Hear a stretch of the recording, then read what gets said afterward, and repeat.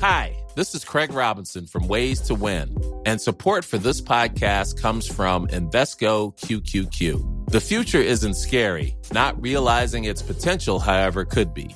Just like on the recruiting trail, I've seen potential come in many forms as a coach. Learn more at Invesco.com/QQQ. Let's rethink possibility. Invesco Distributors, Inc.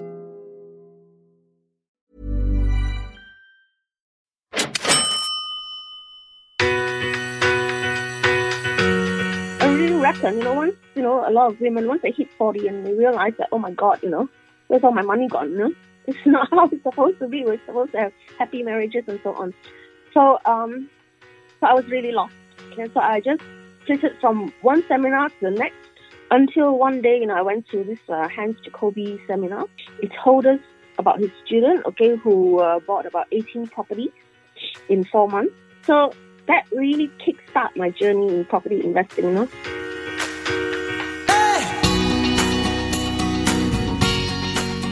This is Property Investory, where we talk to successful property investors to find out more about their stories, mindset, and strategies. I'm Tyron Shum, and in this episode, we're chatting to inspiring property investor Esme Chin, who describes how adversity from a personal blow eventually helped form her path to becoming one of the most successful female property investors in Australia.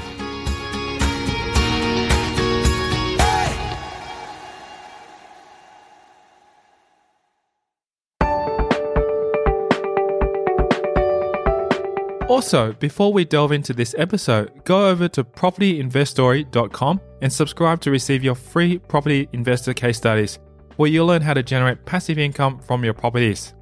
Go there now to sign up for free.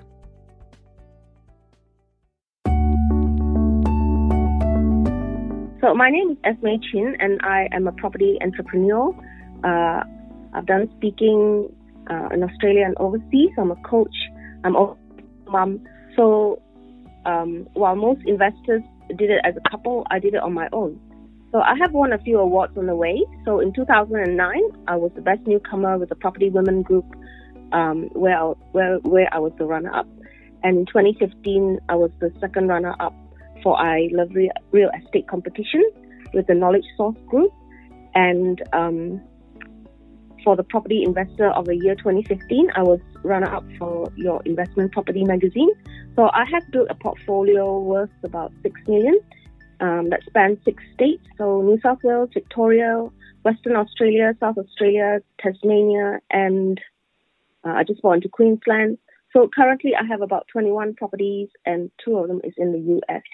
Being able to sustain her lifestyle with her current portfolio, she has also been able to take a year off to focus purely on learning.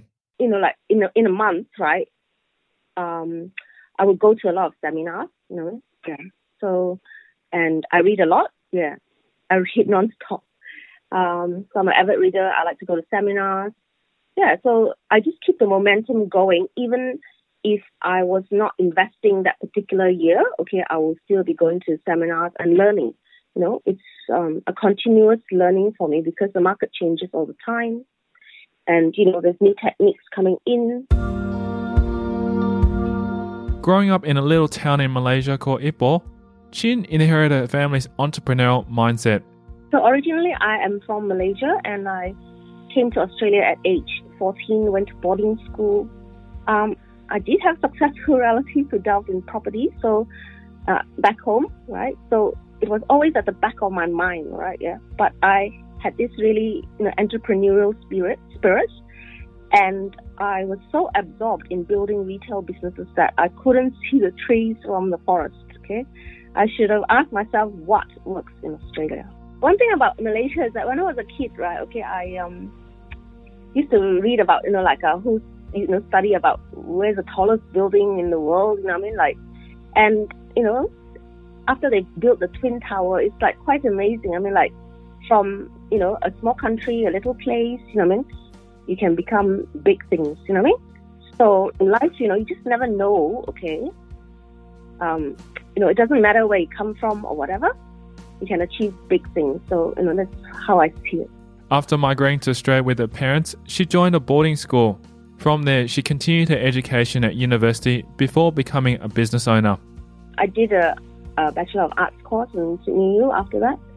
And and I stayed on here and I started opening businesses. Like I said, I was very entrepreneurial. So I was very much absorbed in my business, for the early part of my life. When I was at uni, I was just working in sales. And then after that, you see other people's businesses and you learn from that. And then you went and open your own. And I was very, very ambitious at the time. That's great. What kind of business did you run when you first finished uni? I had a fashion accessory shop, which I for nearly 10 years. And then, I wanted to change. Okay, so I went into, real estate as a real estate agent, but I didn't like that, because I didn't realize that you have to do listings. So I came out of that one, and then I went and bought a coffee shop in the eastern suburbs. It was really good. Everything was fine. It was doing well. The shopping center owner used to come every day for a cup of coffee and a sandwich. So, it must be okay, right? But then one day, he died, and then his wife took over the shopping center. I don't know why she just didn't like me. Okay, so she decided not to renew my lease and just gave me 2 weeks to leave. 2 weeks notice. So I was devastated. I had to beg her to give me a month. So I was shocked. I bought this business for about $240,000. This was supposed to be my baby. It's supposed to last me till retirement. When you have your own businesses, you have very little in super. So this was supposed to be my super. So I seriously have never heard of a landlord not renewing their lease. So, I was forced to fire sale the business, okay? And on the day of takeover exchange, right, I just realized that the buyer was the owner downstairs, okay? So he was my competitor. Of course, I used the company name to buy it. So I don't know. Maybe him and the landlord, did something funny. After owning the cafe for about 4 years, Chin suffered another personal blow, which eventually led her to a new path in property. So not long after that, my husband actually went back to Malaysia to see his parents. And then 1 month became 2 months, became 3 months. And then one day I switched on the computer and this big word screeched across the screen. It said, goodbye, Yes. So I realized I was being dumped by email. So basically I found myself, a middle-aged woman, divorced, I think like a lot of other people, look at a bank account, and it's, almost empty, okay? I had no super, And, I really reckon, once, a lot of women, once they hit 40 and they realize that, oh my God, where's all my money gone, It's not how it's supposed to be. We're supposed to have happy marriages and so on. So I was really lost. Okay, so I just flitted from one seminar to the next. I don't know what I was doing really. I just I don't know what I was looking for. And until one day, I went to this Hans Jacoby seminar. It told us about his student, who bought about 18 properties in 4 months. Wow. So I was quite blown away. So during the break, I actually, made a beeline to him and said, are you sure you bought 18 properties? And he said, yes, I just, closed the deal today in New Zealand, So that really kickstart my journey in property investing, I've read so many books and so many things, but nothing really kicked me, But that really did. So that was the beginning of my property journey. A self-confessed seminar junkie, Chin is always learning and researching more about property. I attend a lot of seminars. So I get different, points of view. With Hans Jacoby, it's positive cash flow. Yeah, and I'm also with another group called the Property Women. So, I'm really grateful. You stand on the shoulders of giants, okay? And I have many mentors, okay? I spend a lot of my weekends attending seminars. And it's quite interesting because when I went to New Zealand, right, yes, I just came back in October.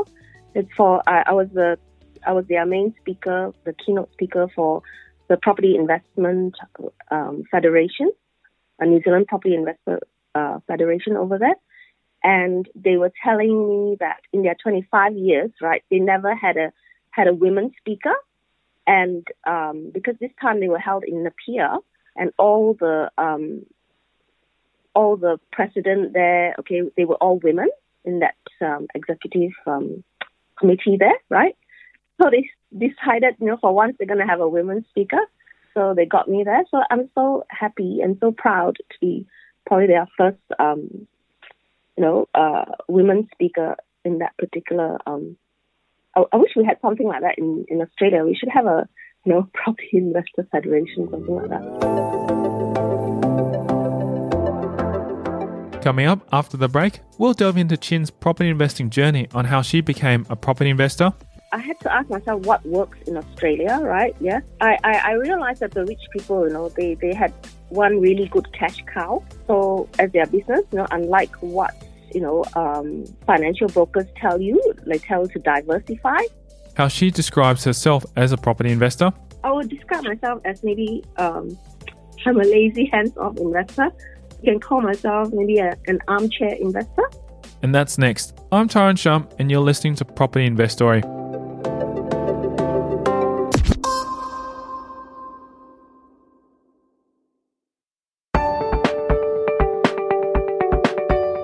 Hey podcast listeners, I just wanted to let you know about the podcast show notes I've created for you that you can download at freepropertyresource.com. Inside these show notes, I've included a full summary, details of the resources recommended, plus much, much more. Just go to freepropertyresource.com to grab it now. It's free and it'll make the rest of the episode so much more impactful. Again, that's freepropertyresource.com. Now back to the show.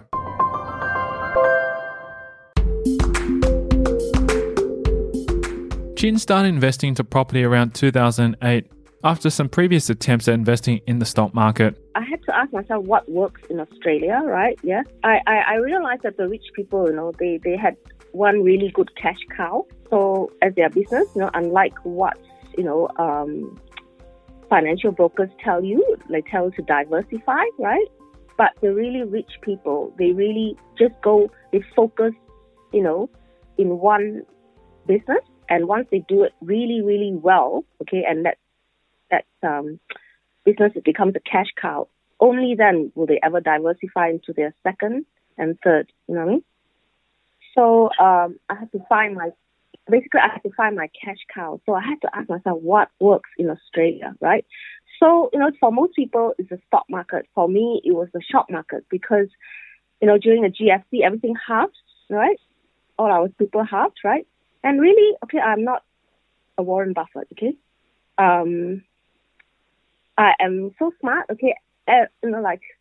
During the 2000, year 2000, I, put all my money into, the share market just before the tech crash. And then I did it again, okay, just before the GFC, hit. So basically, if you see me coming, you should run the other way. So that was, the stock market for me. Will I ever invest again in the stock market? Maybe, when there's another GFC, but because I'm not great in it, sometimes you really have to go with your strengths, right, and your luck.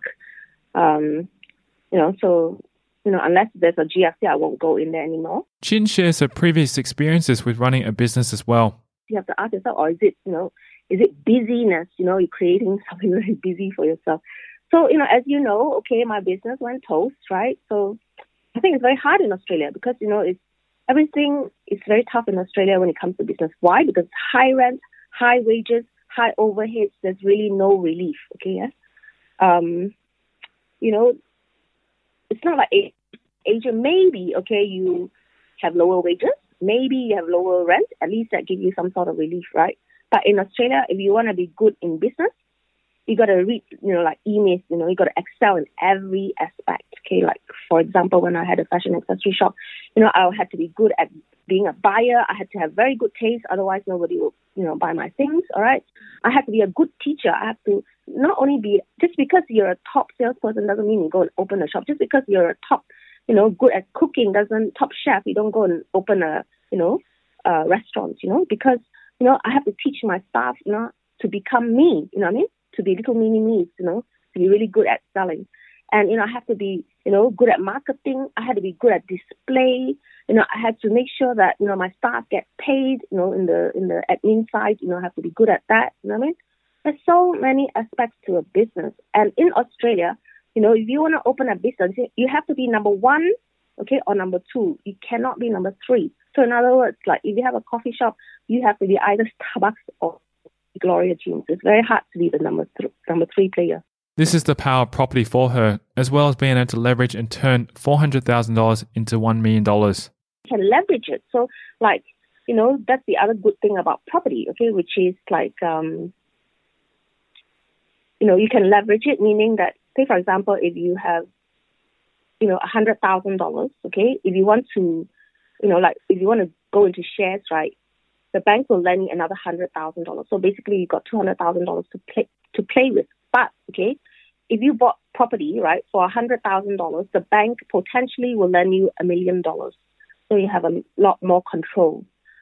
And coming back to off the rules, right? So basically, this was the building was actually in Indonesia. So, in Indonesia, like, there's a lot of traffic jams, right? So to go from that building to the airport will probably take 4 hours, right? By putting a helipad there, he just increased the building, the price of the building because, all the, CEOs can take a helipad straight to the airport. So, it's the things like that I like about property, things that you can do to it, right? As a property investor, Chin herself has enlisted the help of an enthusiastic person to manage her properties as well. I would describe myself as maybe I'm a lazy, hands-off investor. You can call myself maybe an armchair investor. I don't like to dirty my hands, right? Yeah. So I like to work on my business, but not in my business, okay? I outsource everything, all right? I've used leverage a lot. I have never lifted a tool in my life, okay? I found a carpenter who would, like, drive around Australia doing renos for me. So he's like a one-man band and, he does everything from tiling to waterproofing, you know what I mean? And things that he can't do, like plumbing and electrical, he organizes these tasks, okay, to fit in with his schedule. How did you find a handyman who did this for you day in, day out? That's amazing. I was very lucky. It was very early in my investment, and he's from a country town, my property manager. So basically, it was a hassle and, worry-free. When it comes to renovating, for me, it was always hassle and worry-free. Even when I was renovating in Sydney, I had a different, carpenter that did that. But, I did one in Penrith, right? And basically, I only saw my carpenter 3 times, okay? I met him, I told him, what I wanted done in each room. I went through each room with him. Then the second time, okay, I brought the materials over to give it to him so he can, renovate the place. And the third time, just to check him, make sure that he's completed the work, and I handed him his check. So that's the sort of renovation I do. So basically, okay, I try to be as hands-off as possible. Okay, my property managers, okay, I manage my property managers. I don't manage my properties myself. And it's, tax deductible anyway, the fee for them. And I believe in hiring experts, okay, rather than doing things myself, okay? Whether, it's lawyer or accountant, I try to get the best in the field. One of the worst investing moments in her journey was when she bought in a particularly troubled regional area. Okay, when I first started, okay, right, yeah, I did buy a lot of places in regional areas, all right, yeah. So, but, I have to say, if you ask me, should I buy in country areas now, I would be very careful, simply because, things have changed, because of ICE, methamphetamines, right? Yeah, so you have to be careful of the drugs, okay, yeah. So basically, one of the towns I invested actually, became worse, right? It turned into this, was plagued by ICE. And, I had, if it was, if it was untenanted, people were smashing the windows out of it. Okay, just absolutely nightmare. And Sometimes the tenant was addict inside, punching holes in walls. It was such a nightmare that even my property manager quit, I mean? Yeah, I had to think of what to do next, I mean? Because a small town, there's only like 4 property managers, I mean? 4, agents, I mean? You got to find one. I had to find an out-of-town one to another one of my property manager elsewhere to deal with for a while until I could find, one of the local ones to, handle it. So, as a property investor, you got to always think, okay, and how do you deal with a place like that? You either sell it, okay, but at that time, it was, the price was not there, so I couldn't sell it. So I had to think of what to do. So, I have to tell my viewers, okay, one of the ways to deal with it would probably be to put cream safe, on all the windows.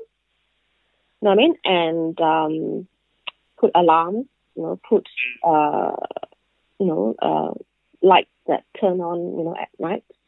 You know what I mean? So you have to do all of that, and fence up the place, basically fortify the place.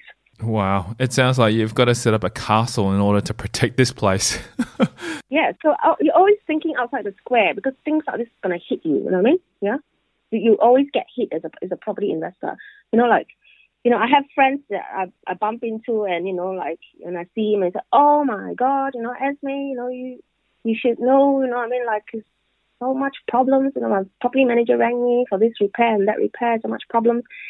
And I had to remind him, he works really hard. He's always busy, never around. He always goes interstate. So I had to remind him, property investing is a business, okay, yeah? And business comes with problems. You have to deal with it, But at the end of the day, right, you work so hard for your boss, for what? I mean, you're lining his pocket and not yours. Can you get it? I mean, if you do property investment, okay, at the end of the day, that's yours, you know what I mean? Those properties are yours and for you to pass down to your children and grandchildren, right? But if you work like a dog, okay, and never have time for, your property investment, at the end of the day, it's not yours. You get your wage and, it's good that you work hard for your boss, but, your boss is the one that benefits. So you really got to get your priorities right in life. An important aha moment for Chin came at a seminar where she discovered the 3 most important elements needed to grow her portfolio. Well, I have to say, once I went to a seminar and I did ask the one of the mentors that I do look up to, right? Yeah, I asked him. I said, look, I mean, it's probably possible for most people, like if they really, really put their minds to it, right, to build up a portfolio of say $10 million, right? But how do you go from say 10 mil to 20 to 30 to 50 to 100 to $200 million? You know what I mean? So what he did say to me was that 3 things. 1, structure. Okay, yeah. So 2, he says you must raise your ceiling, right? Meaning that, say for example, if you own a news agent, right? So all you can see is that the space of a news agent, however much a news agent might cost, maybe 100,000, to buy it, right? So all you can see is all those businesses under 100,000, right? So to raise that ceiling, because say for example, Richard Branson, he would definitely be playing in a very different type of space, correct? Right? He would not be looking at the 100,000 type of business. He'd be, looking out for all those things that, around about, millions and millions. So that was really an aha moment for me. Okay, and the third thing he said was that, you must do joint venture things, you know what I mean? And to be honest with you, I was always brought up like the only child, so I always do things very solo type of thing, you know what I mean? So yeah, I have to it's not joint ventures with people I have, right? But probably not enough and not in a bigger scale, you know what I mean? And you got to pick your joint venture partners very carefully, Buffett said, when he looks for employees, he looks for 3 things. 1, okay, is intelligence. 2, okay, is energy, and the third is integrity, right? And he says that if a person does not have integrity, then the other 2 will kill you. Understand? So when I look for my joint venture partners, I've got to make sure that they have integrity. You know what I mean? He says that if that person doesn't have integrity, then you hope that he's an idiot. You know what I mean? So for whatever, whether it's your spouse or whether it's your, business partner, I think, this thing imparted by Buffett is very important to bear in mind. So, inspired by Chin's journey and an amazing aha moment, we'll keep the conversation going in a future episode of Property Investory. We'll discuss her strategy for success. My goal was to just buy, 50 positive cash flow properties and extract equity from it. The personal habits which have been contributing to her success. So basically, I have 4 journals. One of them, is just a personal journal, right? And every time I open it up by writing, what 3 things that I'm grateful for. And that's next time in a future episode of Property Investory. Also, if you haven't subscribed to receive your free property case studies that I only send out exclusively via email, you can text me your email address to 04 99 88 10 40 to subscribe. These real case studies are from experienced property investors where they share specific numbers of their portfolio, the strategies, and much more. Simply text me your email address to 04 99 88 10 40 to get your free case studies. Thanks for listening.